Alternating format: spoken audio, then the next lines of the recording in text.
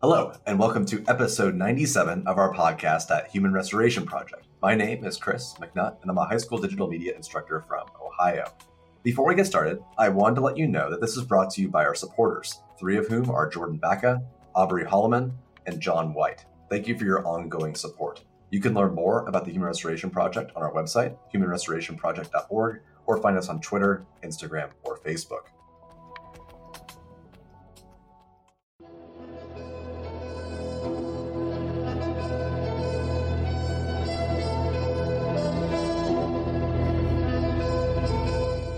Today, Nick and I are continuing our dissection of learning loss via our learning loss handbook. In part one, we spoke about the myth surrounding learning loss and the dire implications it has on our practice in schools. And if you haven't listened in yet, I highly recommend checking out that episode. So we wanted to provide just a brief summary of what we spoke about. And ostensibly, it's a discussion about how learning loss is not real, at least not in the sense that we currently are interpreting it. The data doesn't really add up. The test scores are barely down, if down at all. And our focus on those test scores can have dire implications for how we lead our classrooms. Nick, is there anything that stood out to you about that discussion? Yeah, I loved our discussion of the testing elements themselves, the questions, and really digging into that question itself, the deeper question of, are these things really worth measuring in the first place? And then are the tests worth responding to if, the questions themselves, which the data shows maybe kids are scoring, 0 to 2 to 3 questions less on a standardized test. Is it worth, redesigning our education systems to overcome or to recover that quote unquote lost learning? I thought that was fascinating. So today we're talking about, okay, what do we do now? What actually was lost in the pandemic? Because no one's claiming that a global pandemic did not cause problems in education. It's just not solely, nor should it be solely focused on standardized test scores. So we're going to break down what we can do instead in the classroom and talk about the how. So in our learning loss handbook, it's kind of divided into 3 sections that we'll break down here today. The first thing just deals with how do we break this apart? How do we tease apart what it is that we're talking about and have that discussion with students? Then we'll talk about what systematic change can we affect in our classrooms to counteract what was lost in the pandemic. And then finally, we'll wrap it up with a discussion about creative noncompliance and how you can do this if you are in a district that is focused on this myth of learning loss. With that said, this section of our booklet kicks off with an article by Alfie Kohn, who graciously provided us with this text. And essentially, the whole article, to summarize it, is talking about how, yes, standardized test scores went down, but learning was not lost. He summarizes a variety of different research that demonstrates that a diminution of learning cannot be summarized in standardized test scores. And when we study the concept specifically of summer slide, that even though test scores are down, the concept of learning cannot go down. Like that doesn't equate to the exact same thing. And in fact, in many cases, I guess life skills or other things that you learn, or just like your general ability to learn new things goes up over time because you're getting older. And it tends to be up until a certain age, we get better and better at learning things, except when we're like a toddler or something, I guess. So it's a pretty good article, and it showcases a lot of very interesting things, and you should check it out. But I don't think we're going to summarize that whole thing. Yeah, I think one thing that is really interesting, to go back to our first part, as that slowly comes back to me too. But one of the things that we talked about then was kind of that notion of the summer slide as sort of one of the preceding myths before its current iteration as, pandemic learning loss.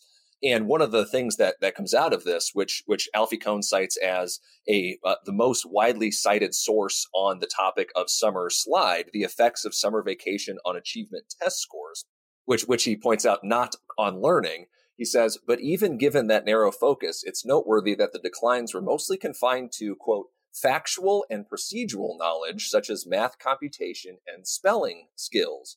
Now, these would be things I think that if they're purely academic or purely classroom things, we would expect, a natural sort of decline. If you think about that learning and forgetting curve, that Ebbinghaus curve that Frank Smith makes famous in his the book of Learning and Forgetting, But those would be things that we would expect, procedural kind of training, rote memorizational aspects that you just lose over time, but that with a little bit of practice, you can recover pretty quickly. Like, getting on a bike, you're going to relearn how to use a formula that you had previously learned and maybe hadn't used before. Just probably like any adult, or you or me, Chris, might be able to help like kids with their math homework, but it takes you a minute to remember, oh yeah, that's what we're trying to accomplish here. And then you kind of get back on that computational bicycle again. So kind of just talking in reasonable terms about the panic over summer learning loss as it's applicable to this current context. Right. And I think that's a perfect segue into one of our major recommendations on how to deal with this, which is bringing students into that conversation so you can hear directly from them what they feel like they have lost. Usually the best solution, especially when it comes to like human-centered or progressive pedagogy, is just talking with kids because they're the ones that are there. And at least in my experience, anecdotally, I've never had a student tell me that they're concerned about how low their test scores were last year. There have been many other things that they've been focused on that we'll get here in a second. We have, I believe, 3 different context building activities that we've included inside the handbook. And each of them is a graphic organizer of sorts, which is essentially a discussion, talking about the exact same things we spoke about in part 1 of our podcast and what we're talking about right now. The first graphic organizer simply talks with students about what learning was lost. For example, one of the questions is, this school year, there's been a prominent focus on the idea of learning loss. Learning loss is the belief that students are months behind and primarily in math and reading due to missed instruction. Given your experiences, do you believe that you lost out on learning last year? And then you write that down. You ask them, hey, was what you lost primarily academic last year, or was it something else? Like, was it social emotional well-being? Was it something like with your friends? Was it being able to go out, et cetera, et cetera? Just brainstorming what they had lost. And then that builds into a question surrounding, is learning loss a self-fulfilling prophecy? And you'd probably need to break down what that term means. But it's kind of bringing students into the game of school.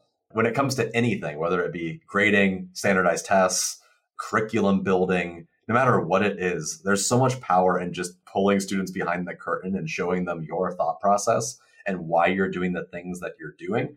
Because 1, it makes it more transparent and lessens that power gap. But 2, I think kids find that kind of cool. They feel like they're like part of the process. It's kind of like revolutionary, I guess. And I think it helps them decompress some of that energy they might have toward, I don't know, say like authority. Like a lot of times when we're running our classrooms and you just kind of like going through these activities, you're still the one in charge. But the more opportunities you allow students to contextualize what you're going through and why you're doing the things that you're doing and why we do the things that we do in school, the more say they have in being able to change that narrative and frame your perspective on what's going on. I think I'm making sense. Nick, am I making sense? I think for the most part, yeah. What I think, you could use a variety of tools as well. And I think we include in here the example of a Poll Everywhere, which is a tool that I use a lot in my class. And what's cool about that is Poll Everywhere has a built-in, I call it the rate your pain scale. So it kind of runs the gamut of, positive to neutral to like really negative emotions. So you can just use that to get a quick feel for how students are thinking about a particular topic, like, hey, rate your learning on so far on this unit, but also for maybe SEL check-ins. And of course, for this question about like, how did you feel about what you did in school last year? Or you could talk to them about specific activities that you felt that hybrid or online classes and teachers that they had last year, which might not have been you. But what activities in those contexts did they find most valuable, or what did they think had met them where they were at in their home, rather than try to again replicate the structures of school inside of kids' bedrooms? So I've actually gotten a lot of good feedback from kids on that about like, oh, hey, we did too many pair decks last year in this class, so I kind of have a PTSD about going through those pair decks. So it's like, okay, cool. I only have this one, but thanks for letting me know. Or even in my own course, I use quizzes a whole lot. And kids now, they tell me that a lot of teachers are using that after the pandemic. And I say, to that, I just say, hey, that's the tool I've got. I don't know what to say about that. But yeah, you could try to mix it up, talk to other teachers about what worked, certainly, but also just talk to kids about what they like to do in class. I know, Chris, you've even had more recent success with GimKit as kind of a collaborative tool. Our school purchased GimKit for all the teachers without any of the teachers testing it out first, which I guess is not always the best thing. But I was one of the first ones on our team to attempt using it, and the kids loved it because I told them flat out, like, hey, if you don't like this, we're never going to do it ever again. But we're just going to beta test this and see how it goes. And practically every single student said, hey, this is better than anything else that I've done. And it lasts forever too. Like it is a thing. There is like a humans versus zombies like team mode. There's a lot of cooperative games, which I really liked. And it's not nearly as Jeopardy like as Kahoot is or something like that. I've always been really bothered by the super competitive, like someone has to win. Also, someone has to lose. Someone who gets all the questions wrong feels like they're not contributing, like they can't catch up. And it's also very time based. Most of, not all, but most of the GimKit games are cooperative, and most of them are work at your own pace. So it doesn't matter how quickly you can read the questions because it's all on your own device. So I like that a lot. So I think whether it's talking about, right, the experiences that kids have or even the tools that they found either repetitive or useful, I think it's important just to then kind of reflect on like, hey, what are some similarities that we all faced in all of this? Or what were some of the differences? Again, because a lot of pandemic did not fall upon all communities and all families equally. So there might be more kids who need a little bit more time and effort and energy to become accustomed to whatever in-person, you can never say post-pandemic anymore, but what in-person learning looks like at this point in the pandemic. So just having some space then to reflect on those commonalities and give feedback on what they want this classroom space to be able to look like. And in my own experience this year, in talk with you, Chris, and with colleagues, you know, at the beginning of the year, my students were very transactional in the way that they viewed their learning. And I think some of that comes from the way that we approached school last year, which of course was kind of school as a checklist. You know, you'd have a checklist posted on the Canvas or on your Google Classroom on Monday. And then like, okay, these assignments are due on Monday, Tuesday, Wednesday, Thursday. And I found that, well, the way that I approach my AP Euro class in particular is a lot more open-ended. You know, it's a lot more about being prepared for discussions, or it's about reflecting on how, say, your experience and thoughts match those of in the primary sources that we're experiencing, right? Or evaluating conclusions. So kids have gotten frustrated with me and seemingly, you know, some of my loosey-goosiness on it. I think it's really a reaction to sort of the rigidity and sort of that transactional style that we had during online and hybrid learning in particular. And now that we're, you know, more face-to-face and we can do more open-ended kinds of activities, they really want to know what do I need to have done? What is this thing, or is this or that thing graded, or what am I supposed to be doing on this? And I just have to tell them all the time, hey, it's going to be okay. Just read through this, record your thoughts on it, bring it back tomorrow, and we'll talk. And yeah, I don't know if your experience has been the same, but that's kind of been mine so far this year. Yeah. For us, and maybe it's just because I teach entirely freshmen, and I have for years now. The major thing that we've seen is there's definitely a bit of that, but it's primarily been built up social unrest. So like just not being able to like be around other people. So a lot of just like, I don't know, middle school things, like running around and jumping on each other and touching each other and those kind of things that typically you don't want to happen inside. Like that's like an outdoor like gym type activity, but we don't have phys ed. It's been trying to find ways that our students can move around and connect with each other during class where they're not just seated there. Because a lot of virtual learning was very much just like get through it, sit and get, and then it's over. And I think a lot of kids felt very isolated. And now that it's not isolated anymore, they can finally be with their friends again. And that's been a lot, even still in October. And I think that kind of just builds into the point of the purpose of these context building activities is to have sort of a radical transparency with students so students understand your thought process behind why you might be trying out new things, which we'll get to in the next section. Students are much more likely to go along with change in the classroom if they're part of your coalition. Jonathan Kozol talks about in his work a lot about building this coalition up between students and parents and families and community members who are all in your wheelhouse, that understand why you're doing what you're doing and will back you up when it gets there. I think about early in my career when I started doing a lot of ungrading, I would have parents reach out heavily concerned about what was going on in my class because I never really informed them about what exactly was going on or why I was doing it. And I didn't do a very good job either of telling my students why I was doing it. So to them, it was like, well, this weird teacher is doing all this weird stuff and he's going to let me fail. Over time, I got much better at clearly communicating, like, this is the reason why I do it. Here's the research that supports it. Let's talk about grades and break them down.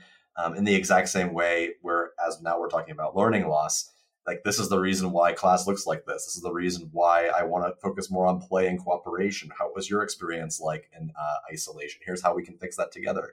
What ideas do you have to fix these things? And building that class together is a very powerful experience that is truly authentic relationship building. Instead of doing some, not to disparage against icebreakers, but like dumb icebreakers, which are just like usually a chore, we could instead make a systemic relationship builder where students actually do have power that they can influence your class. We basically then take that concept of building a class together through a variety of different discussions, taking down notes, etc., and have an activity where you and students kind of write this out, like they decipher it, where you write down things like, what did we lose? What did we miss out on? And what we'll do differently this year? And that can help us build forward back better. And that can happen at any time, whether you're listening to this podcast in October, or maybe it's next year, or maybe it's years from now. The ability to just take your class and say, hey, we're going to do something all new, all together because you don't like what we're doing right now, that's powerful.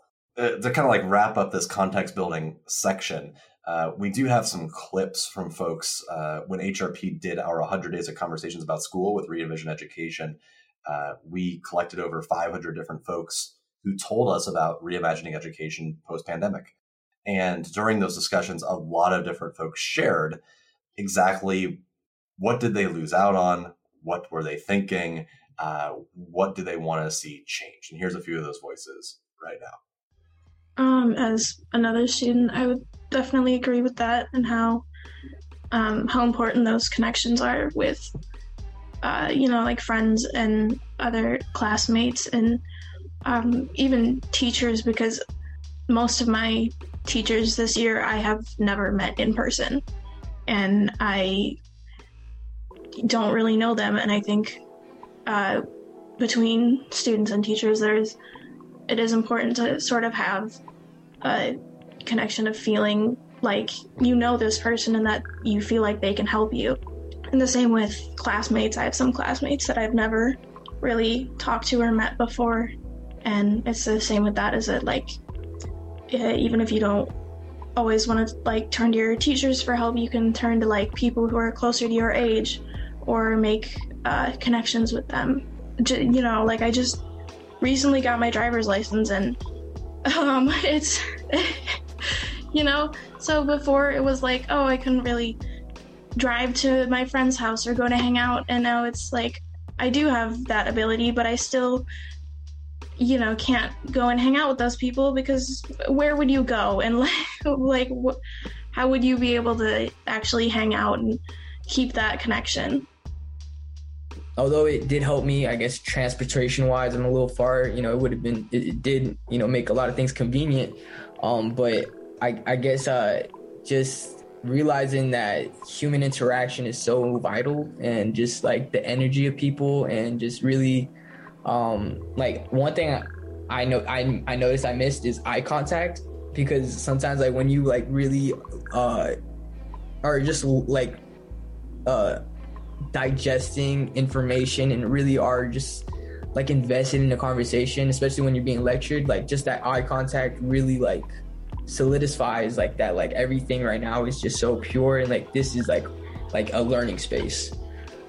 And in my class, there's like 20 kids in this political science class. I'm literally the only one with my camera on. So it was a very different vibe and it was awesome because I felt like it was like a catered class to myself. But I definitely was thinking, how does my professor feel sitting behind a screen with one face when really it used to be him getting to lecture in front of a classroom full of folks. Even in this second semester of college, for me, it's difficult with things being on a screen because I do have a set circle of friends here who are very good and support me, and we all get along very well. But there's a lack of like connection in each of your classes that I don't think I ever realized was so important before. Even if it's just commiserating over how difficult that last test was, or how much this professor kind of sucks because they don't give us good enough notes to work off of or whatever. Even like that casual socialization is like really important in like thriving in school and feeling like you're heard and that other people understand what you're going through. And so it's difficult not having that, and I don't think I would have realized how important that was if it hadn't been, taken away by COVID. Yeah, so I think the takeaway from these conversations should really be about the need now for students to make that connection that they felt that they had lost during a time where social distancing, I was going to say, was more necessary, but maybe it was just taken more seriously. And schools were not the active hubs for not just academic activities in the classroom, but also for extracurriculars too that a lot of students missed out on. So yeah, there is that need for community building, I think, to an extent that there hasn't been before. And in my own experience with this year is seeing students that I had last year online, and then seeing them for the first time in class at the start of this year. There's still students that come in and talk to me because their experience of the pandemic is linked to their experience of my class. And I'm not sure if they're doing the same with some of their other remote teachers too, but I think one of the ways that I approached my online class was to focus on that community piece because I felt like it was the most vital part to focus on. Plus, the limits that were kind of placed upon us in those situations made what I kind of thought at the time the academic push a little bit of a futile effort without dehumanizing kids and their experience of it. So I think the way that we're feeling about this, Chris, is corroborated by these student responses. So I think that there's also the value in this is just going with our gut feeling. Perhaps to your point about GimKit, right? The kids are not going to think this is fun. I don't think this is great. And then they do it and they say they want some more of that, and we can be responsive to that. So when in doubt, always listen to kids, right? Right. And it just kind of builds itself. And this builds into the 3 actions towards systemic change that we recommend that folks do, which are free play, community connections, and social emotional learning. So transforming our classes into spaces that have more free play, that are more connected to the community, and focus on social emotional learning. So let's talk a second about free play and what that means. So free play is defined as having 3 elements, according to this Harvard study that we linked in here, which is really interesting that you should check out. So there's choice. So participants are the ones that are choosing the goals, rules, and period of play. There's wonder. So participants create, imagine, explore, and learn. And finally, there's delight. Participants are happy and they feel at ease. A lot of gamification doesn't really meet those 3 goals of choice, wonder, and delight. A lot of them are just kind of disguised academics. You can do it well. When students play GimKit, even though there is an academic question component to that, most of them, not all, but most of them are heavily engaged. And for those folks that aren't engaged, then we need to find something else for them. It's not like they're just going to be left out. But finding ways to basically just play games with your class. And we asked some reflection questions here about, is there time for play in your class, even if it's not academic? I'm very fortunate. I teach in a computer lab. The kids play video games all the time. And I don't stop them. I'll intentionally have lessons that are 15 to 20 minutes long just to give the kids time to play games. And I tell them yo, today we're just going to play video games together. I've been dominating some Krunker, which apparently is like this really weird browser-based FPS game. But I play with the kids, and I suck, and the kids love it. And that's fine. It's just something that you can do with your kids that's fun. We recommend things like maybe you have a board game day. Maybe you play some smartphone games, Heads Up. Even though, at least for my kids, it's become like really cringy, but Among Us, still a thing. You have like Jackbox games. My kids have always loved Jackbox games, even though they're maybe not for the younger kids. Even like outdoor stuff, tag, hide and seek. Everyone needs time to play and decompress and just have fun, adults included. And I think too, I would hate for us to fall into the same trap of thinking that learning and play are somehow mutually exclusive things either, because there's a lot of research that actually supports that. When kids are playing, it's a deeply cognitive task for them, and kind of going back to, I don't know, No Child Left Behind, which especially in elementary schools and things put a lot of pressure to reduce that reduce free play time in exchange for like highly structured academic class time, and really kind of then seeing the lack of value put into, which for kids is a cognitively rigorous task. We actually, by keeping them in more structured classroom spaces where they don't have access to free play, like we're limiting them cognitively at the same time. And then we wonder why when they get to middle school and high school, we have those conversations about executive skills. And then those things could maybe be nipped in the bud by letting them have some more choice play. But at the same time, Chris, I'm making connections too to like self-determination theory. And I just had read another link that Alfie Kohn had posted to this giant meta-analysis. I think it's something like over 400 studies they looked at, with hundreds of thousands of students involved in the studies, like a tremendous amount of research into this. And the three key pillars of self-determination theory, which is like a positive predictor of intrinsic motivation, which that obviously has positive connections to life and academic outcomes as well. But when I see choice, wonder, and delight, it makes me think of the self-determination theories, competency, autonomy, and relevance, or connectivity to that as well. So it's really interesting that if you start to think, we've almost come full circle in the sense of, right, going from free play as an inherently good thing that we just value in kids, just because we see them being happier, healthier little humans as a result, to being, right, now self-determination theory is like a mainstream, well-supported, research-backed practice that is almost completely absent from schools. In my experience, I had never heard anything about it in any school-driven PD in my 10 years. But we're coming full circle back to choice, wonder, and delight, right, through kind of competence, autonomy, connectivity, relevance, all those kinds of things that actually create intrinsically motivated, happier kids. So, a lot of times you could have a class that's structured where it doesn't look like free play, but essentially that's what kids are doing. If you have, a classroom that's set up to be intrinsically motivating, or allow kids to have teacher supportive autonomy in those ways, they'll exceed your expectations, on any kind of task, because it turns an otherwise academic task essentially into a self-driven, right, choice-based activity where they are in charge of their learning, and to an extent, like that can be on the free play radar too, Yeah, I think that's a really good point. And I think that it helps too to kind of ease that feeling that you might have. I know for me, I sometimes get nervous having a class where there is no quote unquote academic attachment to what we're doing in class that day. Like I've had days where we just play Jackbox games the entire period. There is no standard based thing that I am doing at that point. But if you understand that research behind what you're doing, it can help give you a backup behind saying, this is my relationship builder. This is how kids learn. They are actually learning just as much doing this than they would have if I would have lectured all period. And it, to me, like icebreakers shouldn't be left to the first week of school.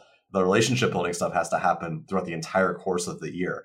Some of my happiest and funniest moments I've ever seen are what kids do on Jackbox games, like 3 months into school. It's some of the most fun I've ever had. So I highly encourage people just to play some games every now and then, incorporate as much as possible. And I think in terms of what makes school like a safe environment, an intellectually, socially, like physically safe environment for kids, you have to meet those criteria for them to perceive that this play is also safe. Does that make sense? Like, they're not going to be themselves in that Jackbox environment and build that relationship to as a classroom community, unless you have those things in there as well. So it's kind of that symbiotic relationship in the sense that, well, the play and the games help make those spaces intellectually, socially, physically safe places where they can, learn sort of the social norms and rules of how we're all going to get along in those spaces, while at the same time, then those spaces are safe to take other risks, in maybe more academic ways when you need kids to do those later on as well. So I'm not saying it should be, like leverage or a quid pro quo, but, we can't disregard those factors in terms of creating spaces that kids want to be involved in and want to protect as their own, and to make those social communities their own. And maybe, Chris, this goes into our next topic as well, which is that taking action toward community involvement, because it's not just about building those communities within your classroom, but actually building connections to outside those four walls. Yeah. So I think the other part of that, again, I'm thinking about the self-determination theory, is that relevance and connectivity piece to that as well, which is not just kids seeing their work as, say, validated in an academic sense via grades or points or teacher praise or whatever, but actually seeing and being involved in a connection to that adult world outside of school, or what we might call the real world, right? Reflecting with kids and getting them to think about what community connections did they miss out on. So whether that was school or whether that was at home as well, because I think a lot of families, if you're distant from the people, not necessarily in your nuclear family, but your extended family, you might not have seen them for a year at a time, until the vaccines rolled out, until things got a little bit better in the spring, and maybe now we'll be in a place where that might not be so safe to get together again for the holidays even. I think of my own context and situation where my kids now have celebrated 2 pandemic birthdays, each, and each one of those has been really hard. You make do, but you understand that there is a loss that's there. And when we go back and look at those photo albums or talk about this time, that's going to be a really difficult time for me to process as a parent, is just thinking about how much harder it made those kinds of celebrations that we took for granted. And for some people, it was, the last years with say elderly parents or grandparents. I feel for families who have had to delay celebrations of life and in funeral services for COVID reasons. So, it's about processing all of those, not to be a downer, processing all of those negative emotions as well, and trying to rebuild them, I think, is the point, right? Which is to say, how can we make schools a place where that is validated, and what can we do to connect students back to those spaces that need to be rebuilt? In terms of that connection piece, whether it's maybe you're going out to a park or a historical site, or maybe it's just some kind of local space, maybe it's a person like a nonprofit or a change maker, a community of person, government official. The more folks that people talk with that are not people that they see every single day in the building that are from their local community, the more attachment they feel to that space, and the more likely it is that they will try to make that space better. One of the most concerning notions to me is that many schools treat their space as a space to escape, as in, I want to get to a better place than where I'm at right now, instead of centering the idea of we need to make this space better. I teach in an area that historically is not so great socioeconomically. one of the activities we do every single year is we take kids on a walking tour of the community and show them all the really cool things that exist there, because there are a lot of really awesome things and cool local businesses and really cool people. And that's an eye-open experience for many of these kids who tell me they have literally never walked downtown in that space before, which is mind-boggling to me because they live 5 miles away. So the more we expose our students to those spaces and those people, the more of a connection they feel both to the community and to their school. One more note about the classroom connection piece. I think about the recent obsession with devious licks, which is kind of a meme, but it's a real thing where kids are destroying spaces that they are in because they don't see themselves in those spaces. You don't see kids tearing up their own houses. Like they're tearing up a space that they do not value, that they don't care about for social media attention. And I think that when we build spaces where people actually feel connected to it, you would never, it doesn't make any sense out of that context.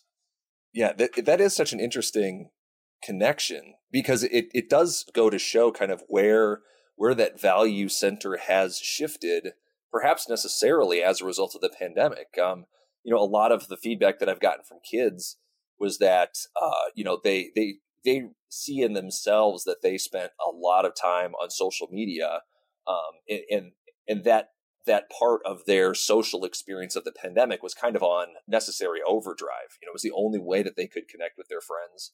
And so now that we've shifted back to like a physical space where schooling is happening, maybe that, I don't know what to call it, like that moral or that social center hasn't shifted with it. Usually schools are places of, I don't know, school spirit, or some kind of center of responsibility, right, of the community. So that is interesting to kind of see Devious Licks perhaps as like an offshoot of which spaces are valued, right? Getting the clout in that social media space, post pandemic, mid pandemic, versus right valuing those physical spaces at the same time. There, and wondering just if there's some tension there. Yeah, I think that's a good segue into our third action that we could take, which is towards social emotional learning. There was already a serious problem with socio-emotional well-being of adolescents and young people prior to the pandemic. And the pandemic has made everything worse. There was a survey, 2/3 of parents reported that their children experienced mental or emotional challenges in 2020. That ranges from social isolation to suicidal thoughts. A third said that these struggles were worse during the pandemic. Teenagers in general have higher increased stress levels than ever before, more so than adults in many cases.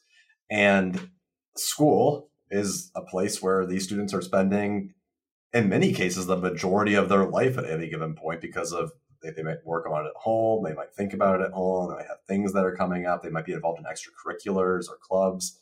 So building a space that both connects to the community, has play, has transparency, where we focus on other progressive notions like humanized assessment pieces, etc., and discipline, that has implications for how students see themselves, treat each other, and their stress levels. There's something very odd to me about the idea that you should be stressed out about school.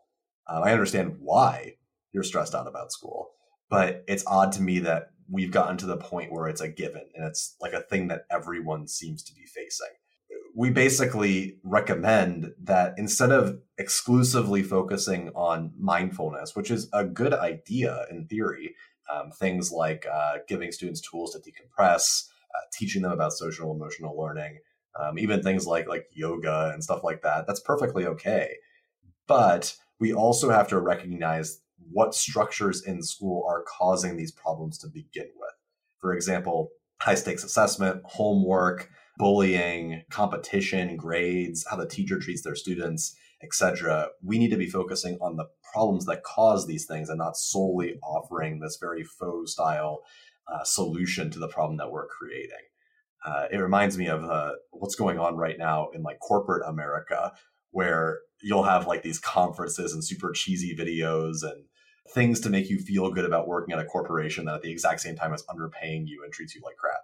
Like there are underlying problems that we're facing that need to be solved before we move into the mindfulness piece.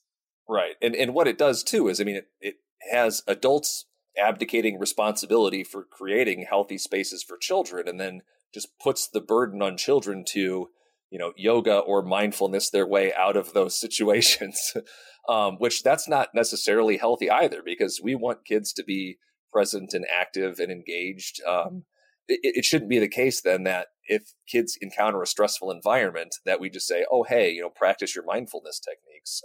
We also want kids to be advocates too. So when we partner with them to help create those healthy changes, per our earlier conversation 10 minutes ago, those help create healthier spaces too, because kids know that their agency is being valued and the school and the classroom is going to be a safe environment for them. Yeah, certainly. Adults need mindfulness techniques too to overcome healthy amounts of stress and persevere. But schools should really take drastic results to diminish the need for those inside the walls of school.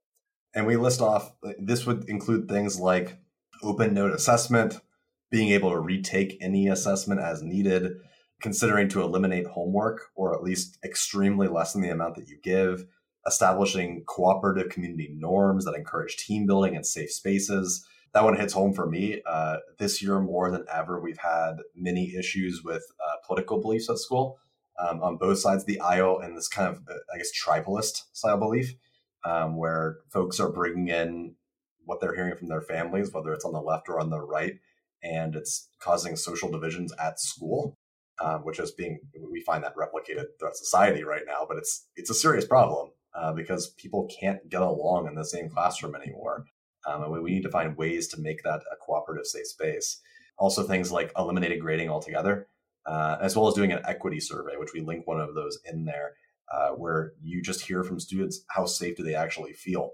We need to both level with kids, be transparent with kids, and change things in our classes to help foster those connections and build a safe, caring space, even if that means that we need to set academics aside. And a point I want to make to highlight that is that this is all the exact opposite of what's being recommended.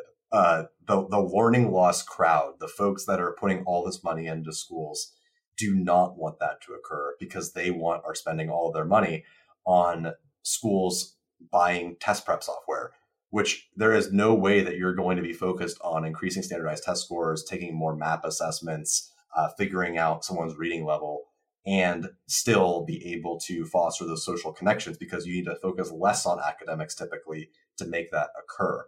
And at least in my context, this year more than ever, we've had kids getting pulled out for doing reading assessment. We've had kids getting pulled out for various different diagnostic things. We've taken additional pre-prep testing, just everything that could potentially disrupt the learning environment has occurred. Kids don't like those things. They do not like getting pulled out of class to do those things. I'm not saying that it's not important to figure out if a kid can't read very well and that you shouldn't help them, but the way that we do those things has to be changed so that it is a caring environment. Yeah, well, what the alternative is that schools become about feeding pigs and weighing them in regards to standardized assessment, right? So then schools just become the place where they go to get weighed, if that makes any sense.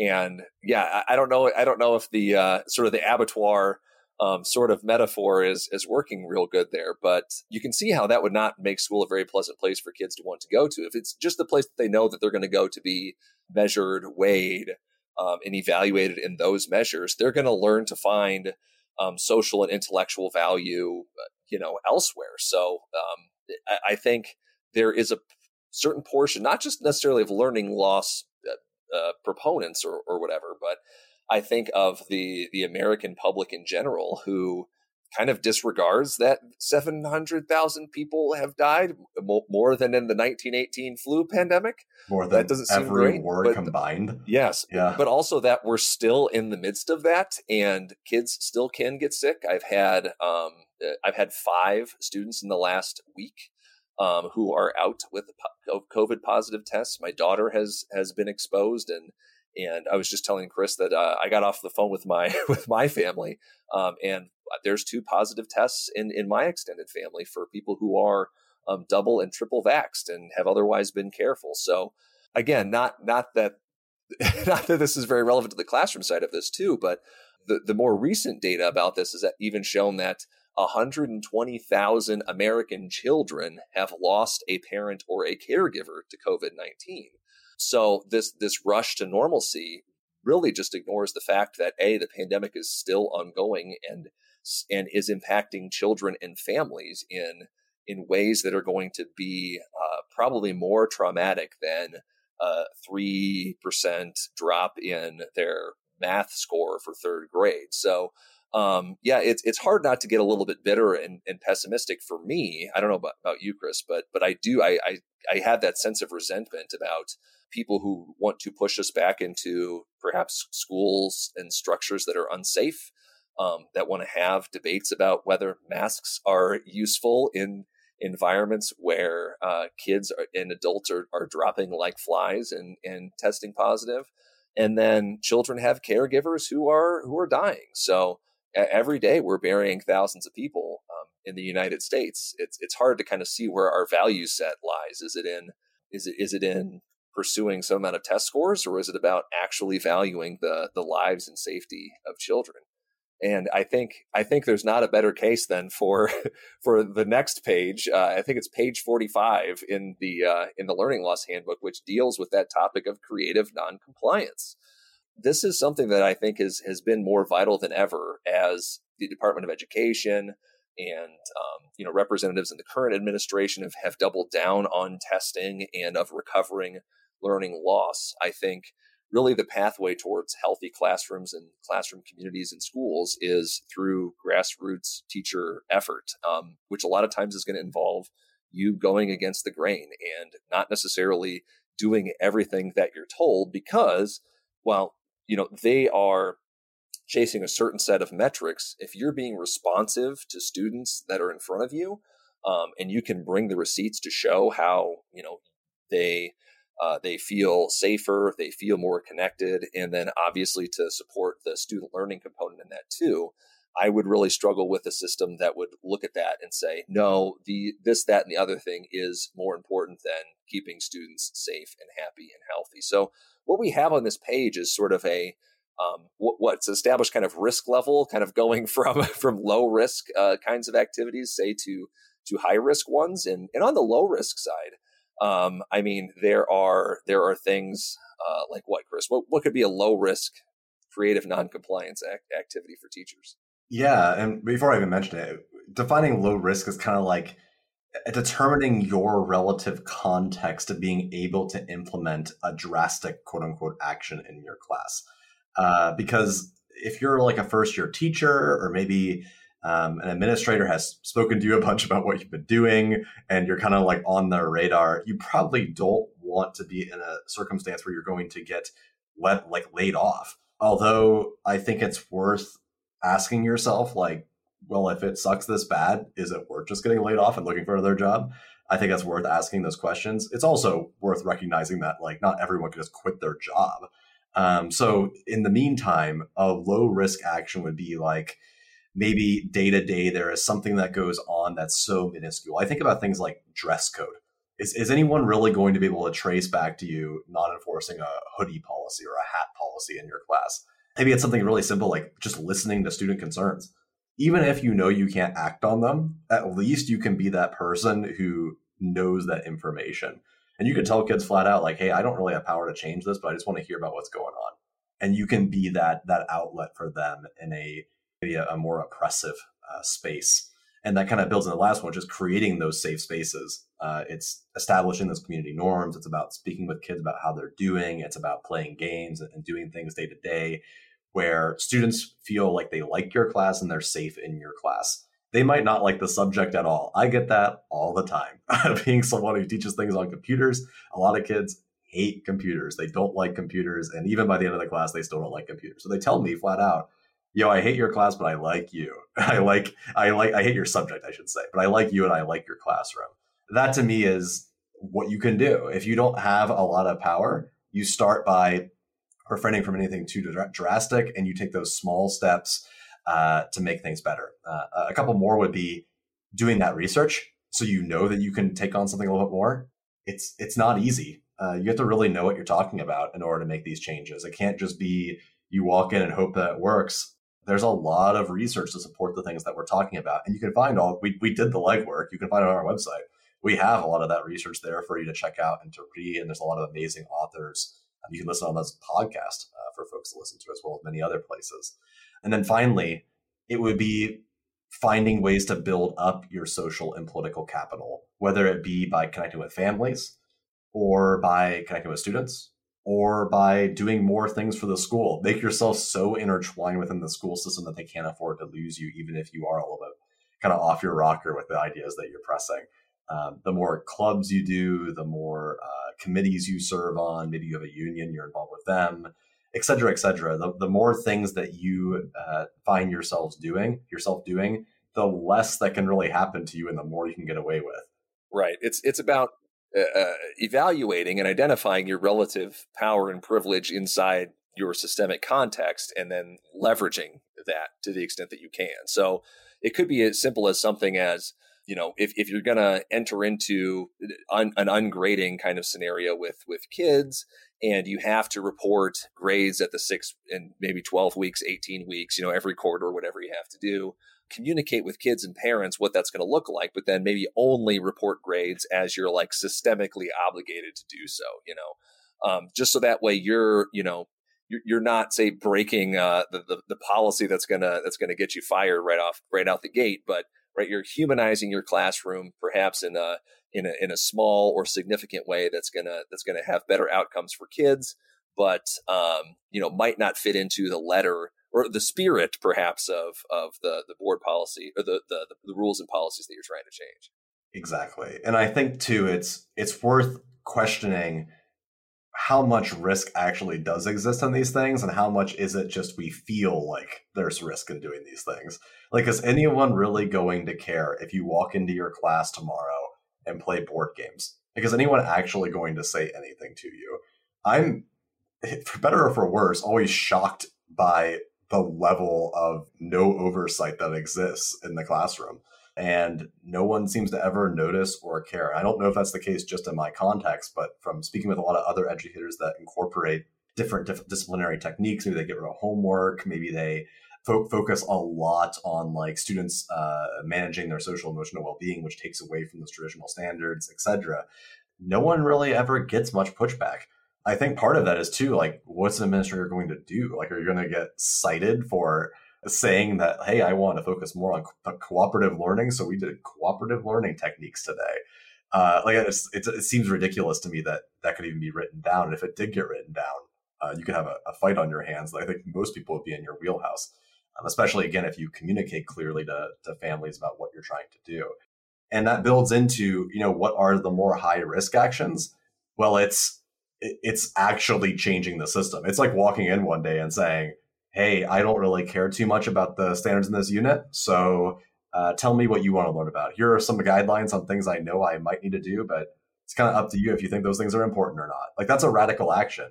But there are districts that do that. There are teachers that take that step and they try it out. Or maybe you just say, maybe you have a PLC that requires you to give homework, like everyone has to give a certain amount of homework, and you're just like, hey, I'm not going to give homework anymore. And you just do it and then see what happens.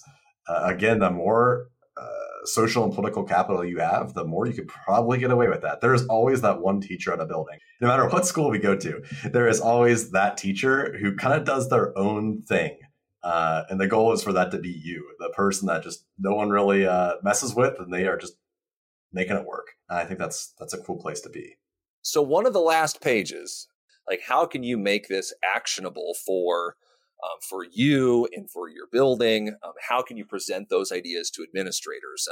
And so we just have some space in here for you to be able to address these kinds of ideas within your own context, because there is going to be a lot of money and weight tied to these test scores. And I think bringing admin to the table who particularly could be amenable to these ideas, what could you do instead of focusing on tests, and how can this address some of the broader loss?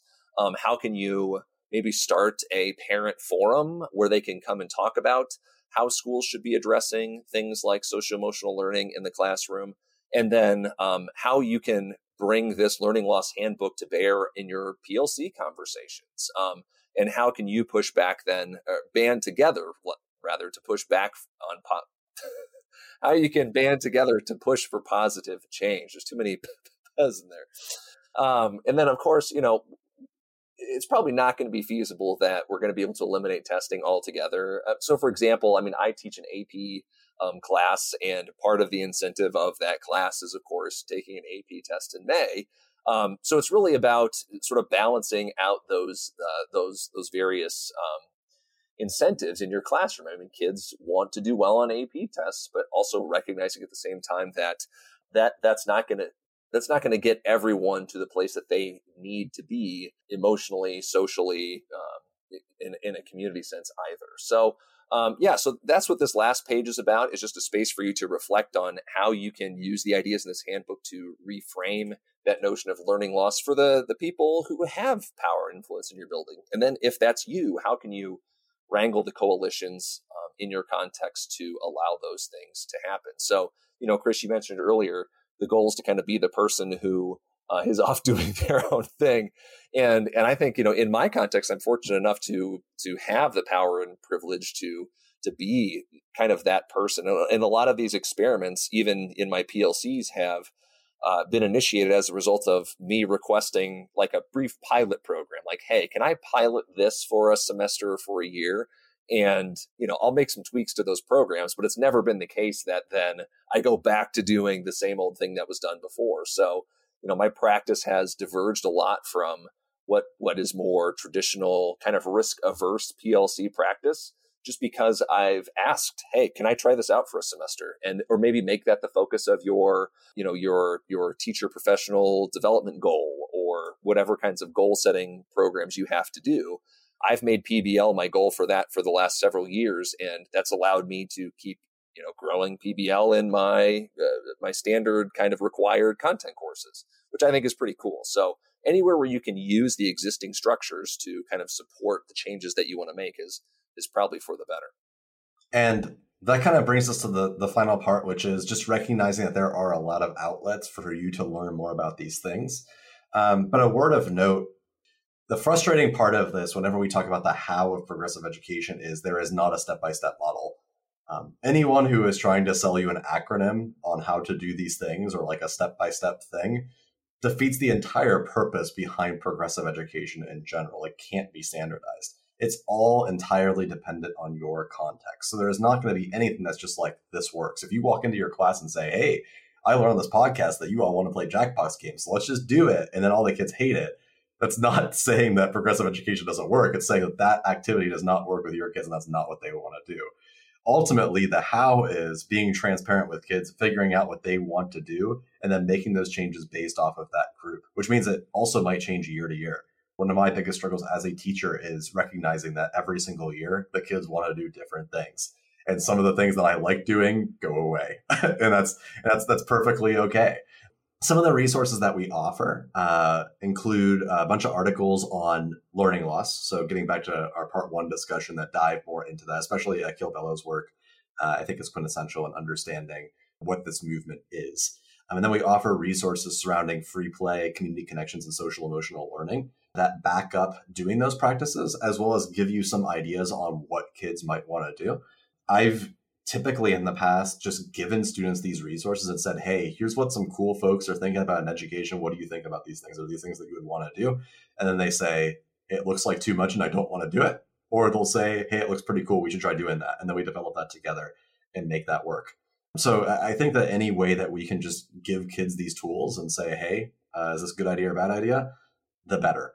And then finally, we offer a bunch of resources at HRP. We obviously have this learning loss handbook. We also have a bunch of things surrounding like ungrading, path to purpose finding, interviews and podcasts with all the folks that pretty much appear in this handbook, and a ton of research that backs up doing these practices with your students. So that way you don't feel lost. And that kind of summarizes everything. My final thought would be that I think it's perfectly okay to recognize that this year is probably the hardest year yet when it comes to being a teacher. And taking the time to listen to a super long podcast or to dive into a handbook or try out new things with your students is a lot. You would be a certain kind of person that would do that. So recognize that we're here to help you as best as we can.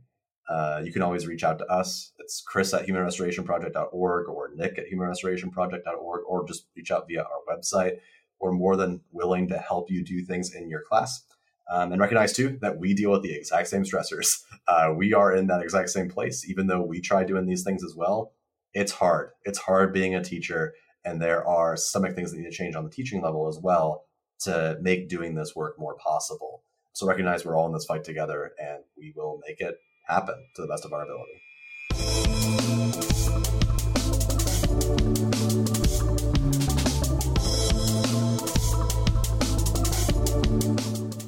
Thank you again for listening to Human Restoration Project's podcast. I hope this conversation leaves you inspired and ready to push the progressive envelope of education. You can learn more about progressive education, support our cause, and stay tuned to this podcast and other updates on our website at humanrestorationproject.org.